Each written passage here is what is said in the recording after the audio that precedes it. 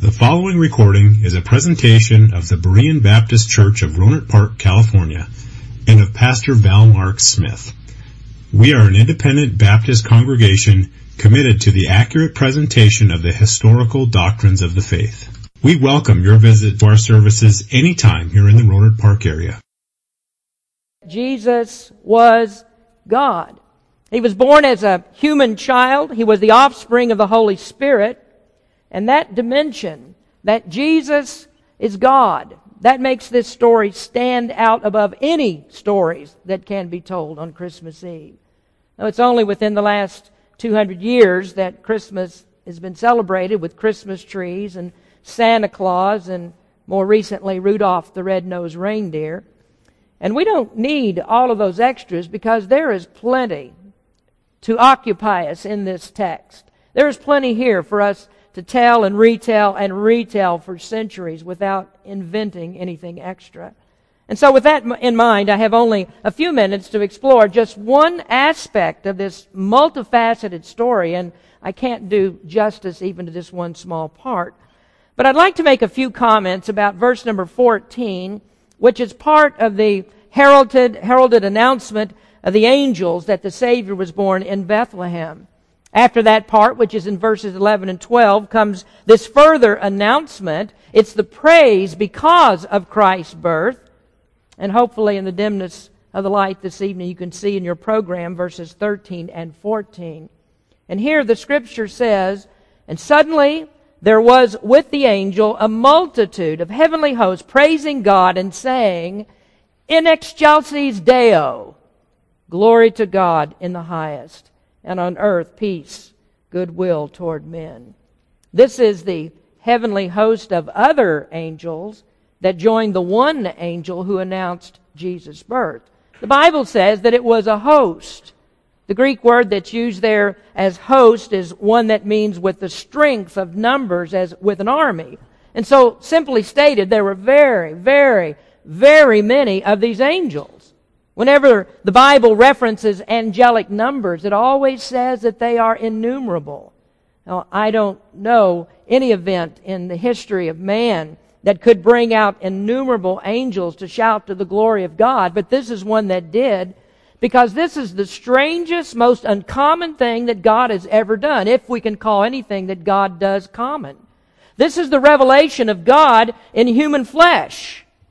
It's the beginning of the redemption plan as it plays out on earth. This is the beginning of the fulfillment of Genesis 3:15 that we spoke this morning. This is what will lead to the crushing blow that's delivered to the head of Satan. This is the response of angels who with wonder and amazement behold the condescension of the Lord God, that He became human, that He stepped down to be made lower than these angels that shout His announcement of the birth. And for a time, He came to live a rejected life and to die as a sacrifice for sin. And friends, that thought that the holy God could do it is inconceivable. But this is God who came down from heaven to bring salvation to men. This is God who made it His personal quest that He would take on the painful duty of restoring the sin-cursed race. This is God who didn't ask angels or men to do it because there was no one but Him that could. And this is a thought that's above the angels. Peter wrote that angels are inquisitive about such things, that they look into God's method of salvation, that they desire to learn more about it. They consider it because their understanding of how God did this and why God did it is really not much better than ours. Why would the Almighty God make this shameful descent for fallen men who had rebelled against Him?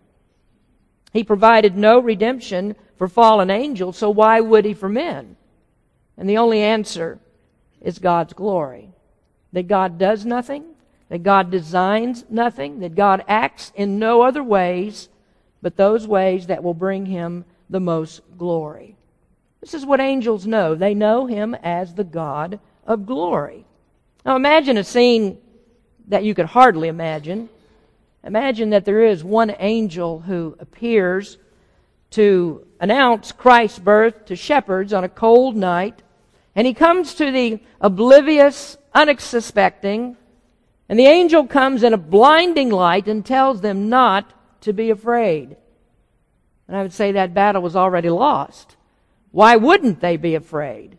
The angel said, "Today, the Savior, the Christ, the Messiah, is born in Bethlehem in the city of David." And at that moment, as soon as he had said it, the heavens opened, the dark skies were illuminated, they were rolled back like a scroll to reveal this host of angels and appealing thunderous acclaim, "Glory to God in the highest, and on earth peace, goodwill toward men." "Be not afraid," the angel said. Has any of you ever seen an angel?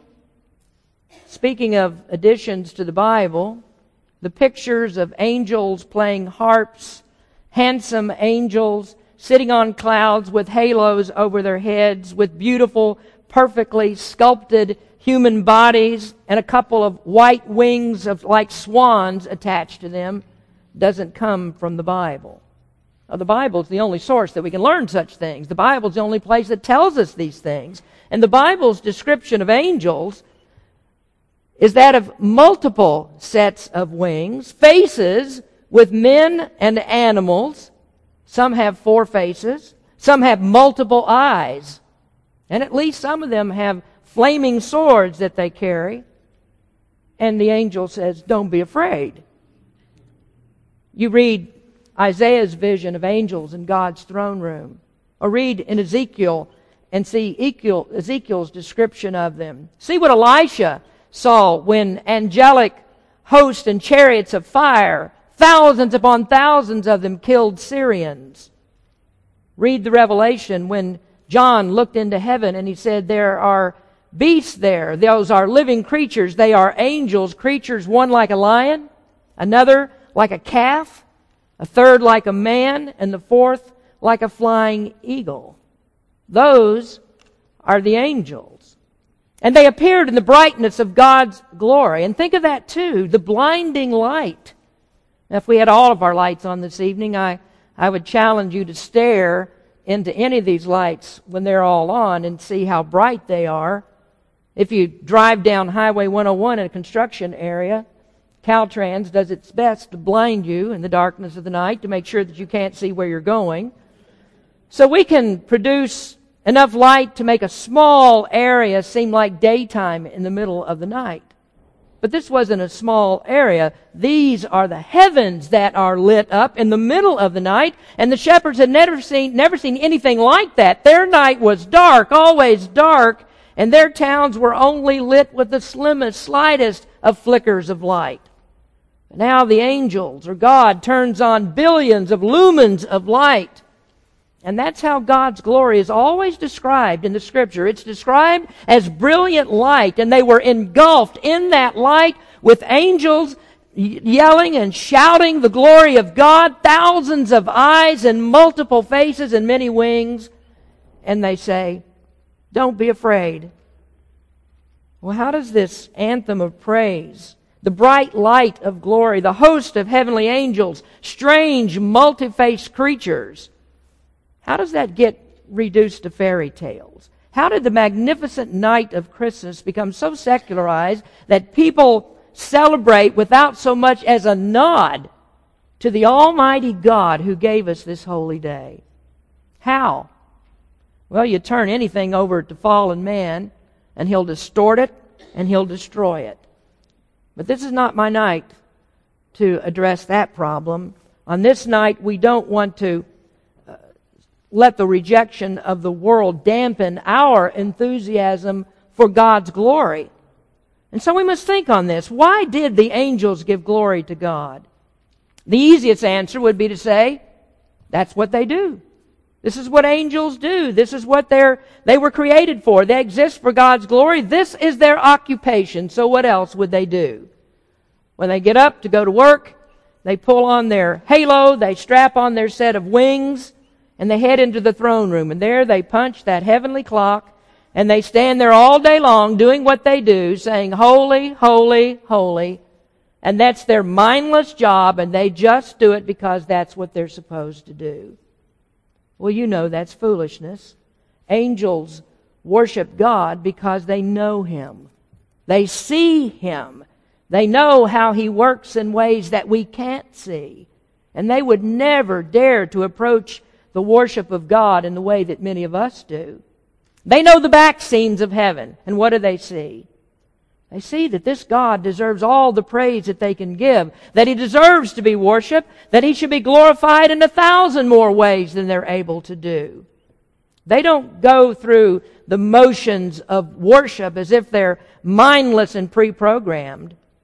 If you want to know why we as Baptists reject the ritualism of sacraments and the liturgies of high church, it's because our worship is from the heart and not by rote. Angelic worship is contemplative worship. As Peter said, the angels look into the wonders of this. This captivates them. They want to explore it as far as they can. And so they're eternally amazed and ever learning. And we wonder, how is it that we're not awestruck at what we're talking about tonight? The birth of Jesus Christ, God come down to man. How are we not awestruck by that? Or even the miracle of the new birth that we have in Jesus Christ. Angels see the omnipotent God in His sovereignty and how He holds the universe together with the word of His power. And knowing what we can't see, they never cease to glorify Him. Now, I'm not saying that we can understand how to glorify God, that we can glorify God in the way that they do. The elect angels are preserved in holiness. Their minds are pure as God's is, and we don't have that advantage. But one day we will. One day we'll see the Lord as angels see Him. We'll be above the angels. And we'll glorify God fully in all the ways that He deserves. But for now, we only know a measure of God's glory. We're saved and we're sanctified. We're new creatures in Christ. And that new status that we have, being believers in Him, and I hope that you are, but being a new believer in Jesus Christ, that should really spark new curiosities about Him. What is He like? What has He done for me? We should desire to look further into God's glory just as angels do. And we should be urged onward to say, glory to God in the highest. Well, I'm not going to keep you much longer. I know that you want to go home to start your Christmas celebration.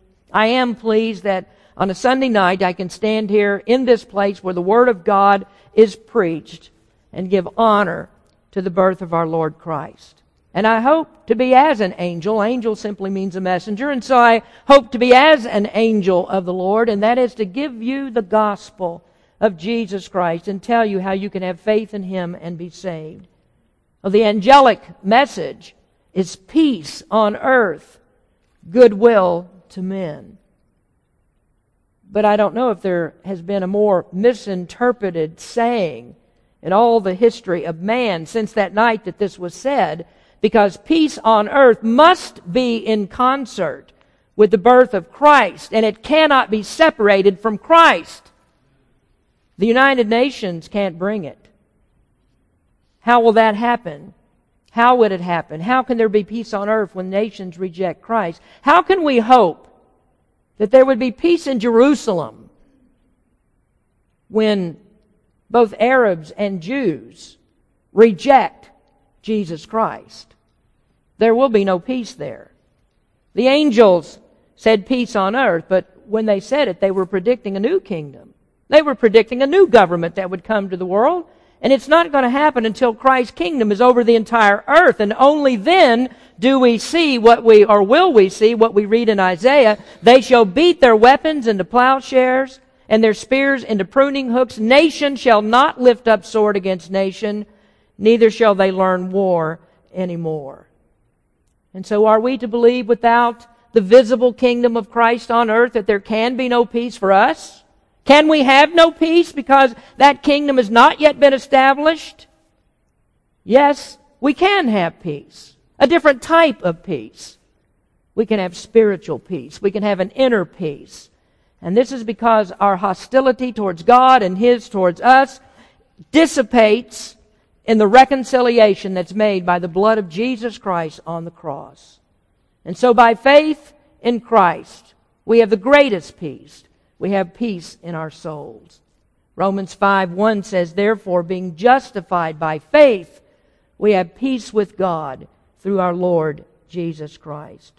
And that word of peace should never be shoved aside in the pushing and shoving of a secularized Christmas. God still deserves all of the glory. One day, Jesus will come back to this earth, and He'll come back with another host of angels. The sky will break open again, and then there will be another innumerable company of angels that will accompany Him, and the glory of God will be on display again across all of the heavens. And this time when He comes, He'll not come to step down to a cross. When He comes, He'll not come to be a servant. And when He comes, He'll not come to be rejected. He'll be only one thing. He'll be the ruling King. And He comes to be glorified on earth by the greatest of kings and still the lowliest of shepherds. Babies and farm animals and haloed angels hovering over nativities don't make Christmas. Christmas trees and presents don't make Christmas. It's the glory of God that makes Christmas. Peace in the hearts of those who have been made to glorify God. That's what makes Christmas. For unto you is born this day in the city of David a Savior, which is Christ the Lord. And this shall be a sign unto you. Ye shall find the babe wrapped in swaddling clothes, lying in a manger. And suddenly there was with the angel a multitude of the heavenly host, praising God and saying, Glory to God in the highest, and on earth peace, goodwill toward men. Let us pray. Heavenly Father, we thank You for Your Son, Jesus Christ. We are here tonight with our heads bowed before You in wonder and amazement at what the angels saw. Reading the story from the Word of God lifts our hearts to the highest of the heavens to see the glory of God opened up before us in the face of Jesus Christ. Lord, we thank You for the salvation that we have in Him. And I do pray tonight that each and every person in this room knows You as Savior, that there is not one of us who depends on anything that we've ever done to be right in Your eyes, because the only way that we can is through the blood of Jesus Christ. Lord, we pray for faith in Him. We pray for Your people, Lord, to be strong in their faith during this Christmas season, and that we would be quick to give the gospel to people who need to hear it. Thank You, Lord, for this night. Thank You for the celebration of Christmas. In Jesus' name we pray. Amen. Thank you for listening to this presentation of the Berean Baptist Church of Rohnert Park, California. If you would like further information about our church, please feel free to call us at area code 707-584-7275 or write to us at Berean Baptist Church, 6298 Country Club Drive, Rohnert Park, California, 94928. Additionally, you may visit us on the World Wide Web at www.bbaptist.org.